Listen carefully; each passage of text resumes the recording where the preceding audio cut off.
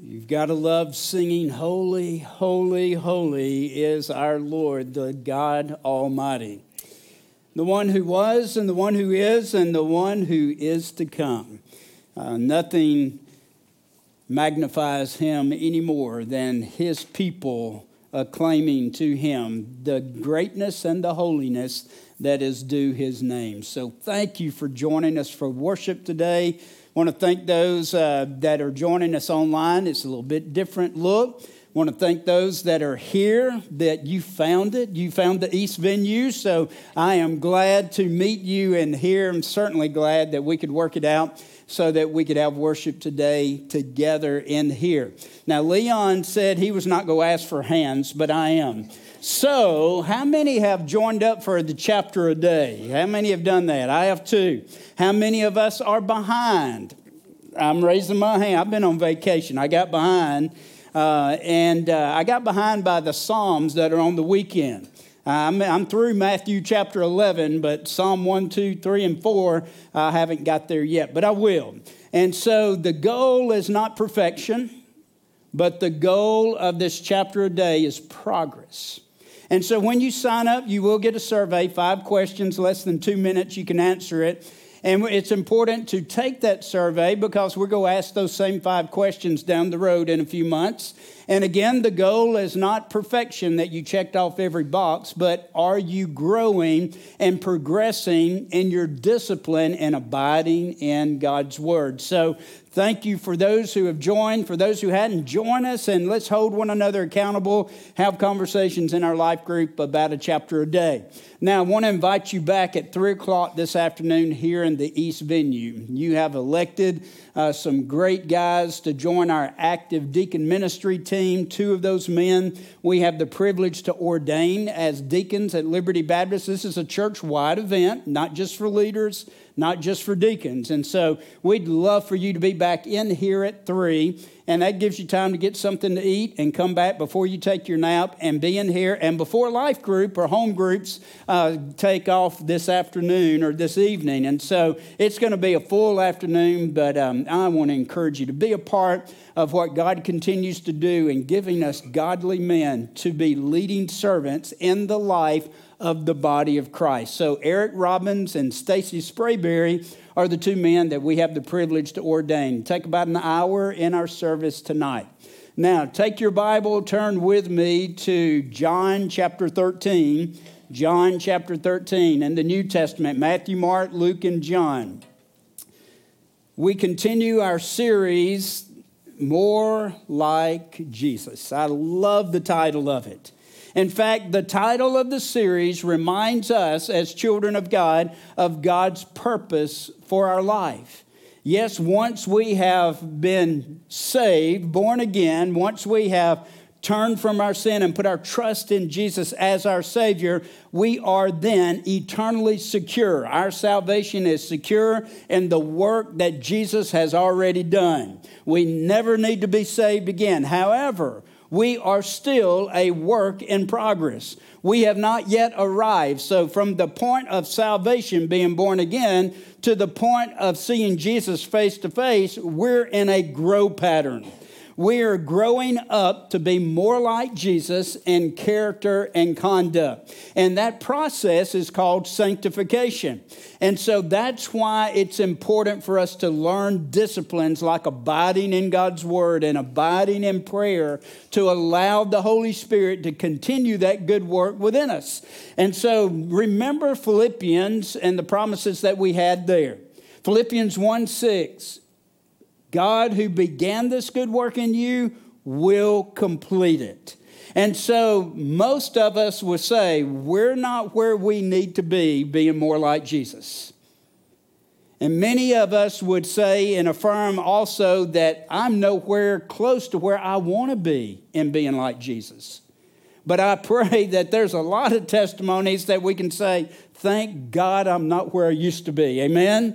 And so you're on a grow pattern. You're on a journey to grow to be more like Jesus. Now, at Liberty, we take the Great Commission serious. And that's the mandate that God has given us as a body of believers to go into all the world and to make disciples. To make disciples by making Christ known, and to make disciples by helping, encouraging, striving together to grow to be more like Jesus and accomplish that disciple-making process.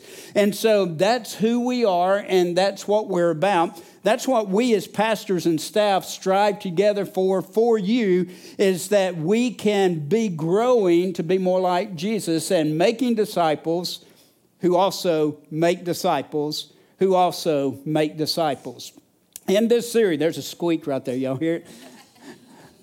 In this series, More Like Christ, it's a 6-week series. So if God has called us to make disciples, then we need real clarity about what a disciple looks like. Because we're not going to grow up to be something we're not clear about what it looks like. And the Bible is crystal clear about a disciple of Jesus. And at Liberty, we've identified 6 marks of a disciple. And we call them what? Measures. I heard one person do it. Yes, measures. The measures of a disciple. And that was a deacon, wasn't it? Yeah. Staff. Was it Leon? I tried to give deacons credit and they didn't take it. Measures is what we grew up in. And so today we're going to focus on measure 3. On the 7th, I did measure 1, a child who knows God. Last week, Brian preached a powerful sermon about a student who lives change. Now, out of John chapter 13, we're going to see an example of Jesus, of what a friend who loves others really looks like. And so in John 13, Jesus is showing us what loving others look like. What greater example? In fact, John said in John 15, verse 13, greater love has no one than this, than one lay down his life for his friends. And so what Jesus does in John chapter 13 is foreshadowing the ultimate sacrifice that he gave on the cross as he shed his blood, dying in our place, was buried and rose again. And so John 13, as we read verses 1 through 15, shows us what disciples loving others looks like. And to love someone, here's what you're going to hear, means to serve them. When we learn what a friend who loves others looks like, it means that we're going to be that friend that chooses to stoop low at times and do the unexpected and do that which doesn't have all the recognition and the fanfare of people seeing and knowing and understanding what you do. But you do it because you are a child of God who's experienced the love of God, and you reciprocate and give that to those around you as you go wherever you go. Now, if you're able, I want you to stand and let's honor the reading of God's word. I'm going to read John chapter 13, verses 1 through 15. Now, before the feast of the Passover, when Jesus knew that his hour had come, that he should depart from this world to the Father, having loved his own who were in the world, he loved them to the end. And supper being ended, the devil had already put into the heart of Judas Iscariot, Simon's son, to betray Jesus. Jesus, knowing that the Father had given all things into his hands, and that he had come from God and was going to God, rose from the supper, laid aside his garments, took a towel, and girded himself. After that, he poured water into a basin and began to wash the disciples' feet and wiped them with the towel with which he was girded. Gotta love verse 6. Then he came to Simon Peter. You know something's up when come to Peter. And then Peter said to him, Lord, are you washing my feet? Jesus answered and said to him, what I am doing you do not understand now, but you will know after this. Peter said to him, you shall never, literally, no, not never wash my feet. Jesus answered and said, if I do not wash you, you have no part, association, fellowship, partnership, union with me. Simon Peter said to him, Lord, not my feet only, but also my hands and my head. And Jesus said to him, he who is bathed or who has had a bath needs only to wash his feet, but is completely clean, and you are clean, but not all of you. For he knew who would betray him. Therefore he said, you're not all clean. So when he washed their feet, taking his garments and sat down again, he said to them, do you know what I've done to you? You call me teacher and Lord, and you say, well, for so am I. If then your teacher, your Lord and teacher have washed your feet, you also ought to wash one another's feet. For I've given you an example that you should do as I have done. Let's pray. Father, open our eyes to see and our ears to hear the application of truth that you have for us today. As you continue that process within us to make us more like Jesus. It is in his precious and mighty and powerful name we pray. And all God's people say, amen and amen. If you have sermon notes, either on the app or in print, there is a paragraph that goes along with our third measure, a friend who loves others. And I just want to read it, and you can follow along. But it says, because you are connected in Christ, you've been born again, you are now a friend, a brother, a sister. You're part of a family that extends beyond you and all around you. Literally, this family is global. In this family, you are friends, part of a family that exists, I missed the line, beyond you and around you. In this family, we are friends. We labor together and we serve together. You seek ways to encourage your friends in everyday life. Let that sink in. As you go, wherever you go, ways to encourage and love and serve others. You look for opportunities to help others bear life's burdens. Could be your life group. You serve the Lord by washing the feet of his people. You protect your friends and treasure their friendship because you are a friend to God's people. And it's in this identity that we grow up day by day by day. Now, if you're new to Liberty, first-time guest or returned a couple of times, you see the foot washing material in front of me. Let me just put your mind at ease. I'm not washing your feet this morning. Not literally. But we're going to see the example of Christ and understand the application of what that means for every child of God.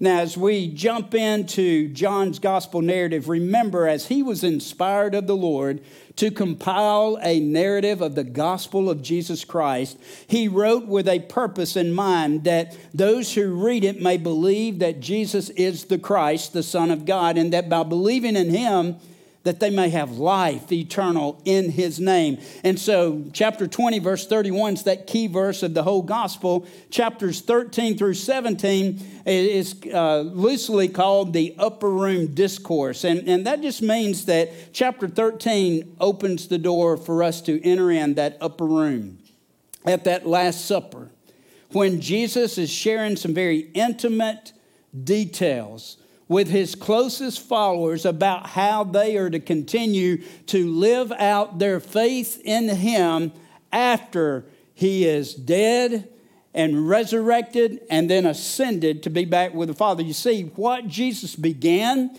on this earth, he has called his followers, the church, the body of Christ, to continue today. And we sum that up from Matthew 28 and call it the Great Commission, that we are to go, therefore, into all the world and make disciples. And so that's our mission. And as children of God, our purpose is to grow to be more like Christ, not only in who we are, but how we live out our life by making Christ known and helping brothers and sisters around us grow in his likeness. So the question that came to my mind as I was trying to study while on vacation is, what can we learn from Jesus' example in that upper room that will grow us to be that friend who loves others?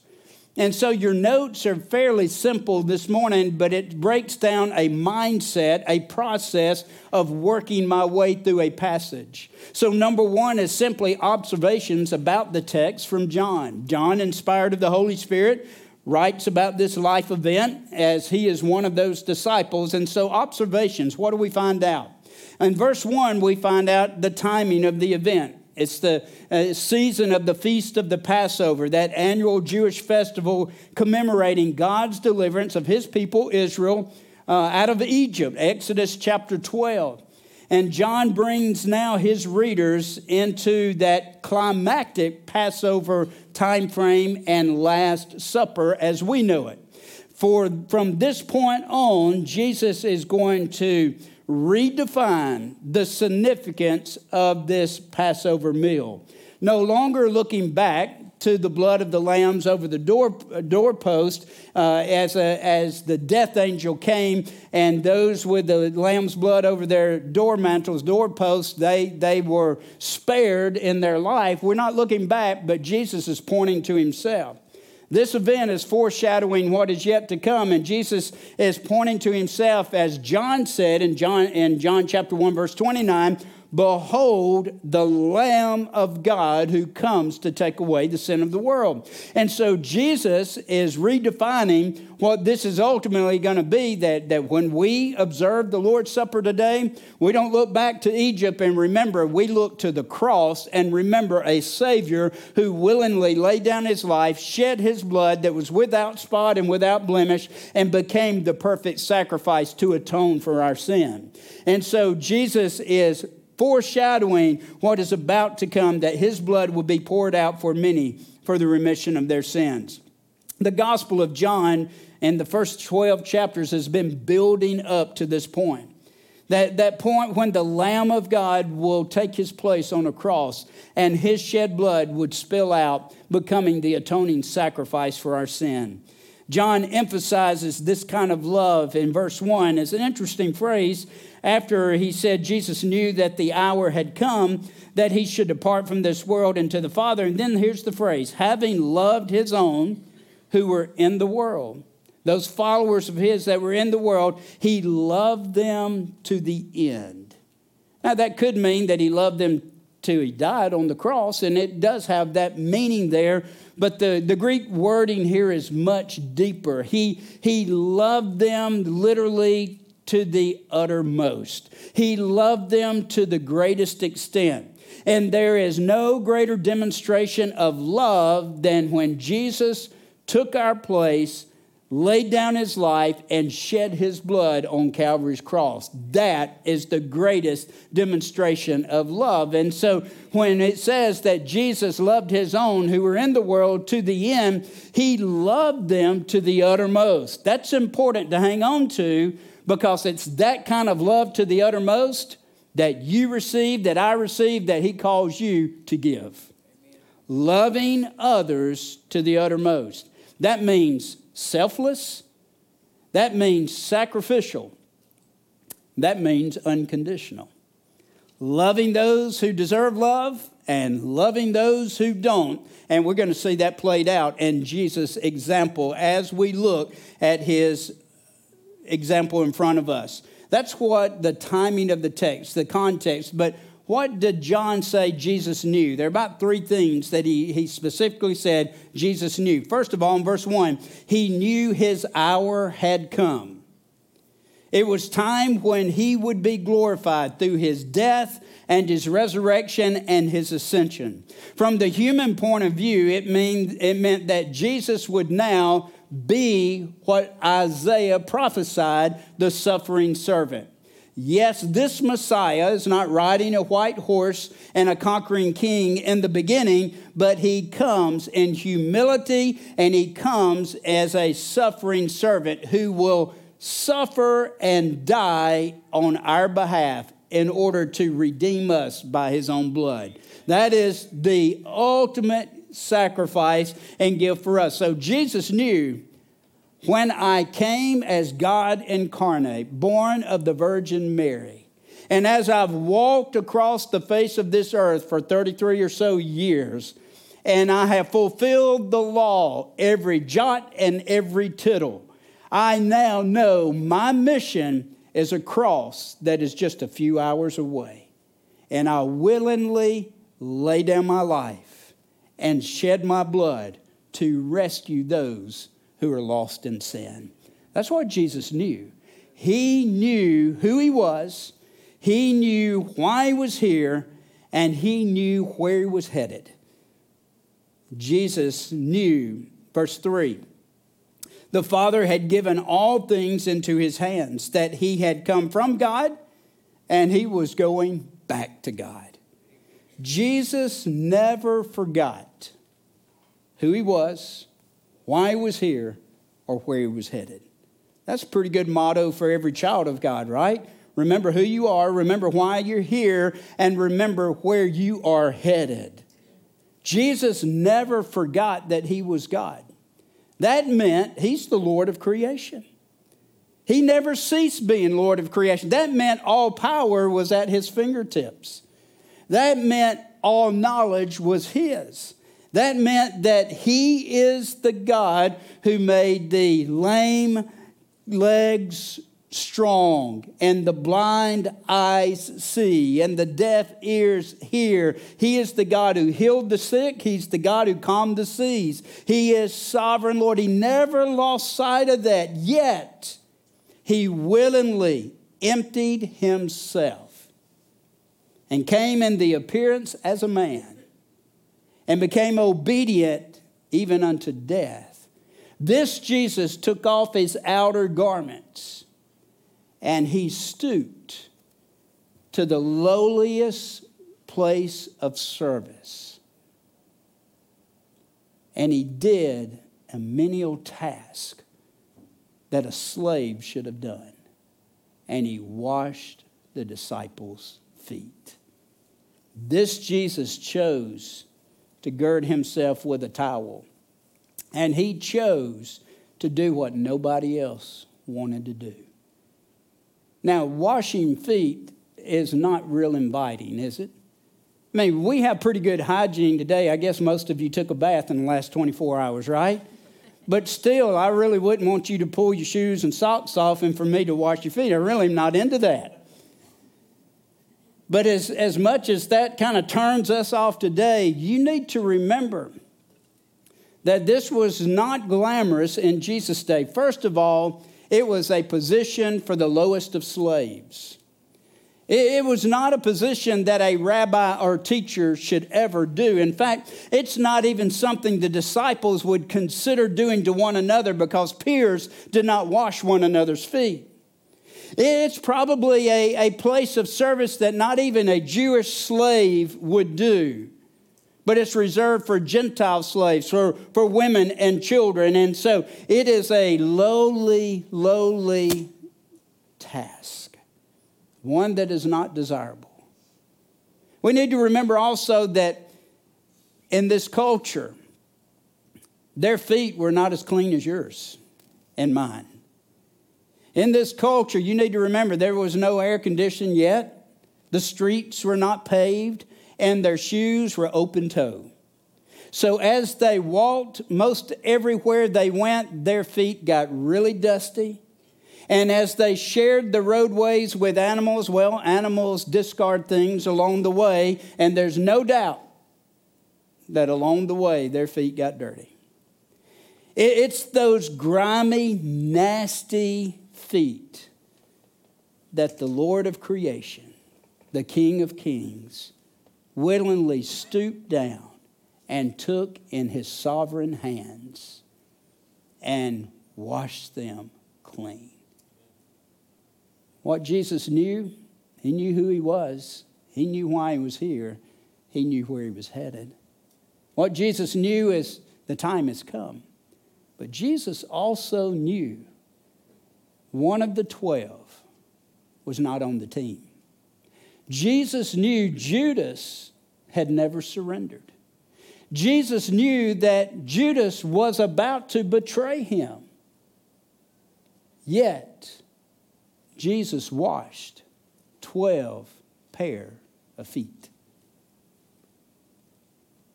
Menial task nobody wanted to do. Not just to his friends, but even to his enemy.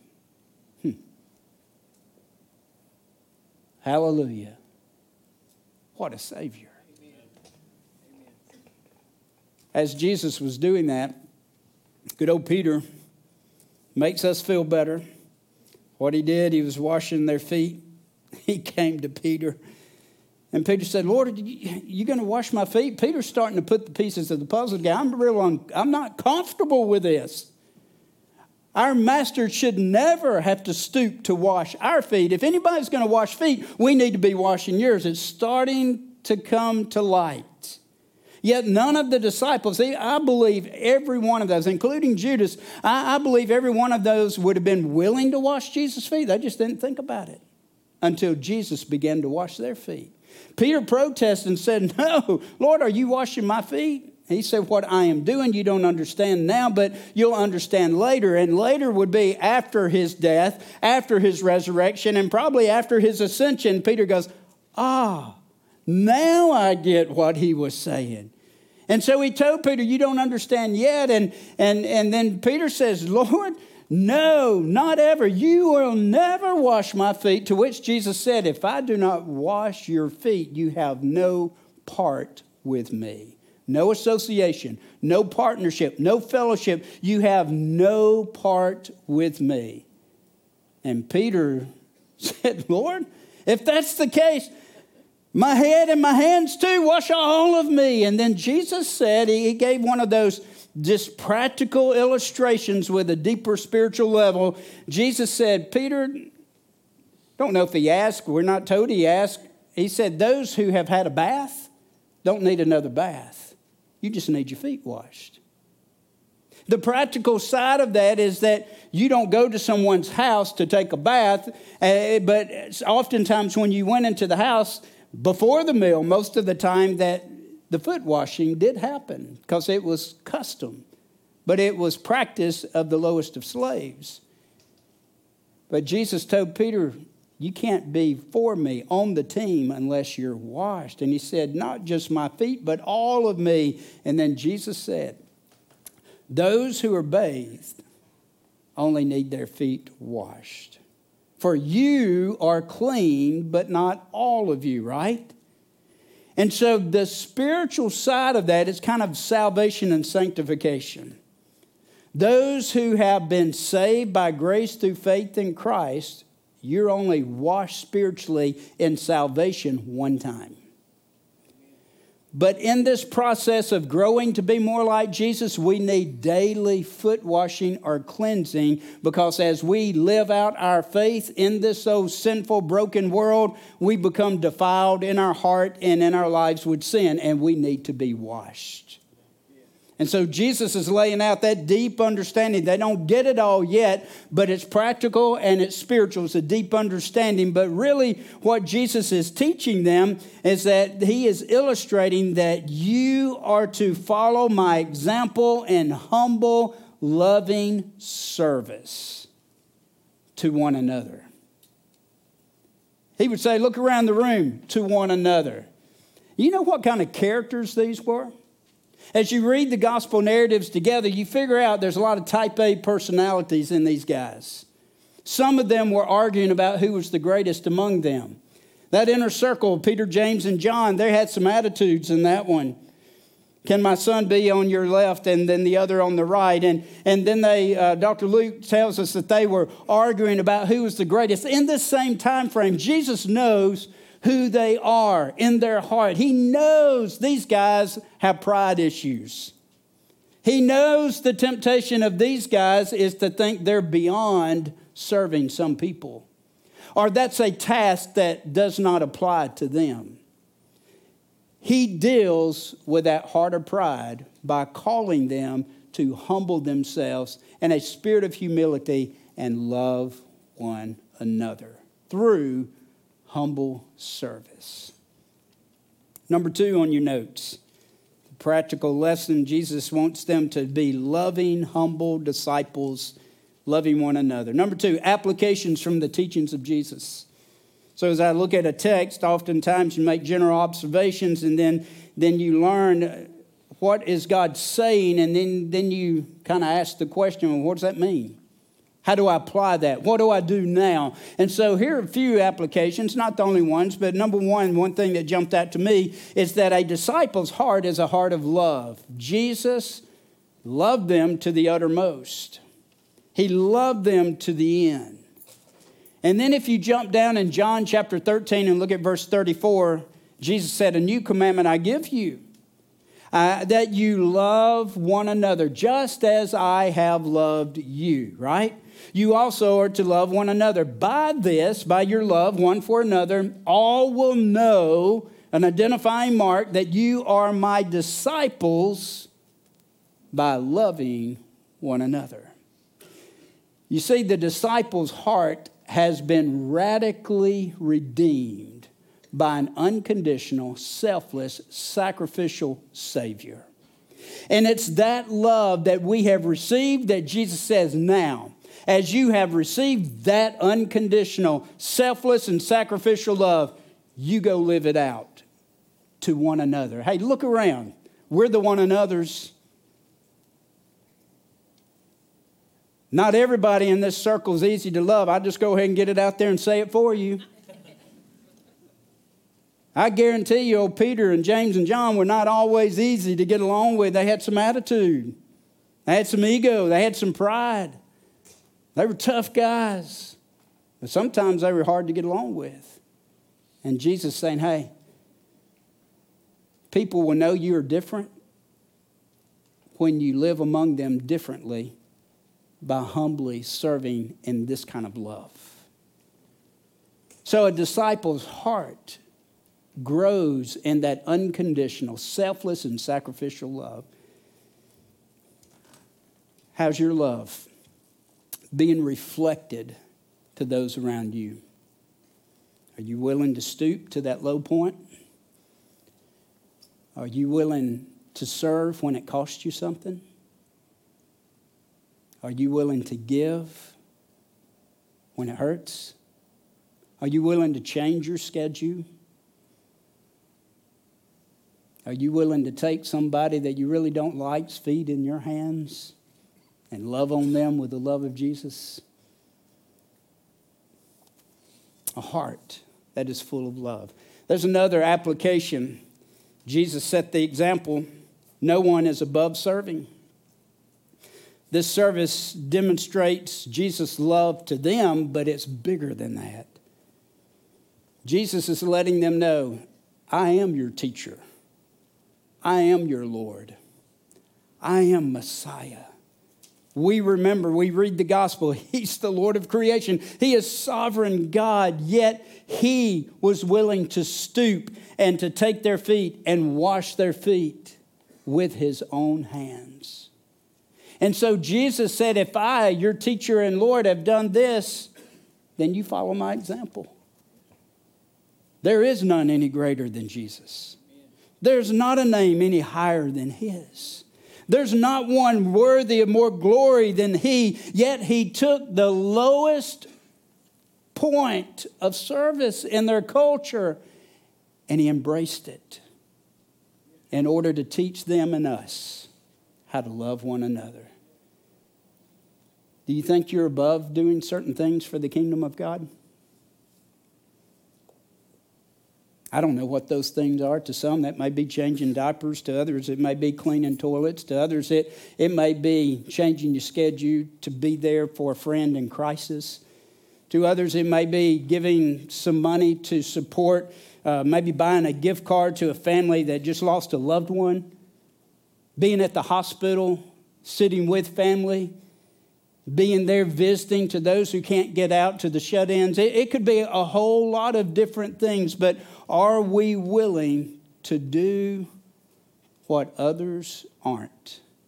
Because Jesus was willing to do what nobody else did. Amen. Are we willing to be inconvenienced in order to obey? Jesus sent a message. Nobody is above serving.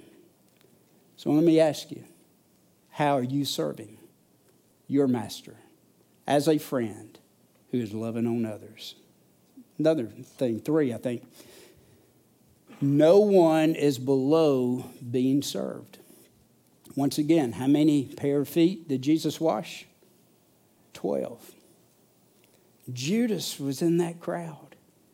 One thing Jesus knew is that Judas would betray him. Yet he treated him in that moment the same. And he was willing to wash the feet of one who would give him up to his enemies. No one is below being served. If you like I am, there are times that I might see a circumstance, and I know it's going to require a lot of time. I know it's going to require maybe a lot of sacrifice. Sometimes it may require holding your breath because it's not a pleasing aroma. And there are times that it's real easy just to turn my back and walk the other way when God has put them in my line of vision. And Jesus says, no, if you see it, if they're in your path, that's where you are the friend who loves others. But then there's the real climax of the teaching that I think here, the primary principle that we hear from Jesus. He gives us an example of loving others, and he calls us to do the same through humble service. Now, foot washing is not an ordinance of the church. Some have tried to make that one of the ordinances through the years, but it's not. We're not called literally to practice foot washing every time we get together. I had a Primitive Baptist grandpa, and they did that a lot. But we are called into humble service as friends who love one another with an unconditional, selfless, and sacrificial love. Again, that's going to change from situation to situation. I'm blessed about every Sunday that I walk up in the parking lot, and before I get here, Brother Pete is out there, rain or shine, cold like this morning or hot, with a leaf blower in his hand, a broom and a dustpan, and he is cleaning off every entrance to our worship center, and he is blowing off the sidewalks where the rain and the wind have put debris on it, and he doesn't do it to be recognized. He does it as part of his serve to the Lord and to the body of Christ. You may have never seen him, but my heart rejoices every Sunday. I'm not going to give his age away, but he's in the older adult category. And he was out there this morning, and it was cold. But with joy, he was serving. There's an army of people right over here in this wing that are holding babies, perhaps changing diapers. Some are chasing kids and blocking the door. And they're going to be tired when we say amen. But there's an army of people who are friends, loving those little ones so that mamas and daddies and grandparents can grow up to be like Jesus. There's another army downstairs where they're a little bit more active. Eric, one of our deacons, serves, I think, in 5th grade boys. God bless him and grow an army for him. Hey, it's a challenge. Unconditional, selfless, sacrificial, loving as a friend, demonstrating Christ. Kirk has a bunch of leaders in student ministry. And students sometimes just that blank stare. I mean, you teach and teach and teach, and it's hard to get anything. But they're listening. In the last year, I've had an opportunity to call 2 or 3 of my student leaders and say, thanks. When you didn't think I was getting it, I was getting it. When you had to come find me to take me to class, thank you. When I wouldn't get quiet and I was fidgety and I was causing disruption and maybe destruction in the class. I'm a PK if you didn't know that, so I knew all the tricks. Thank you. There's an army of life group leaders that study above and beyond that chapter of day after day after day, so they can stand and proclaim truth. But there is a greater army of servants of God. And every one of us are called to be like Jesus as a friend who's loving on others. How are you doing that? If you're not, how is the Holy Spirit calling you to do that? It may be within your life group. Living life together is why we do groups. You get to know people not just by name, but by life. And you get to rally around them when you understand they're struggling. You get to celebrate with them when God shows up and there's an answered prayer and there's victory. And we live life together. In those groups are a good place to begin being that friend who loves others. If you can't see it, here's your prayer as we close. God, open my eyes. And even more, open my heart. Not to be just about me, but to be more like Jesus and a friend who is selfless and sacrificial and is willing to love unconditionally, even when it costs me time, and it costs me money, and it costs me to swallow my pride. What a joy to pursue Christ as a friend who loves others and then be known as a Christ follower because it's different than anything this world has to offer.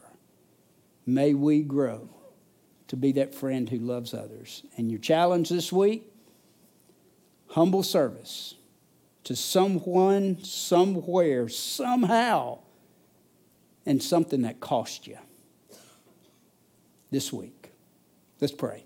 Father, this is not natural to our own thinking, but it is natural to the heart of Jesus. We don't wake up in the morning with this on our mind, but dear Holy Spirit of God, burden our heart and impress upon our minds. I pray that you will do what we cannot do on our own, that you will open our eyes, that we see. And as we see, that we'll have courage to obey. And Father, I pray that Liberty Baptist family will be encouraged this week because you impress upon us how maybe in our life group or our church family, how we can love on others before they ask, unexpected, selfishly, and sacrificially. And Father, when we do it out of obedience, we know there's great joy in that. We don't do it for recognition. In fact, it's awkward when we're recognized. But what we do encourages and uplifts and spurs others on to know you and pursue you. I thank you in the last month, I've been the recipient, along with Dawn, of a loving church family. Random acts of kindness, food, gift cards, text, calls, visits, prayers. And I thank you. And so, Father, I pray that I will learn from that and I will be that friend to someone else. I pray this week our family's encouraged, our church family, because there are a lot of friends who are loving on others in Jesus' name. And now, Father, I pray as we get ready to sing about Jesus and the power of his name, if there's anyone here that has never surrendered their life to King Jesus, that does not have the assurance of their sin being forgiven and heaven being their home for eternity, and the power of God being at work in them and continuing that good work today, Father, I pray by your Spirit you will draw them, that they desire to know Jesus. And as I stand at the front as we sing, Father, I pray that you'd give them courage to walk up and be honest and just say, I need to know Jesus. Father, there are Judases in every crowd. He heard what everybody else heard. He saw what they all saw. He even served alongside of them along the way. Yet his heart was far from Jesus. So if there are any Judases here today, Father, that they know and they've been around and they've been involved, but they know and you know they've never surrendered their life to Him, Father, I pray today will be the day of salvation. Give them courage to receive the greatest gift of all. Now, Father, thank you that we can sing with confidence about King Jesus. And it is in His mighty name we pray and that we speak. Amen and amen.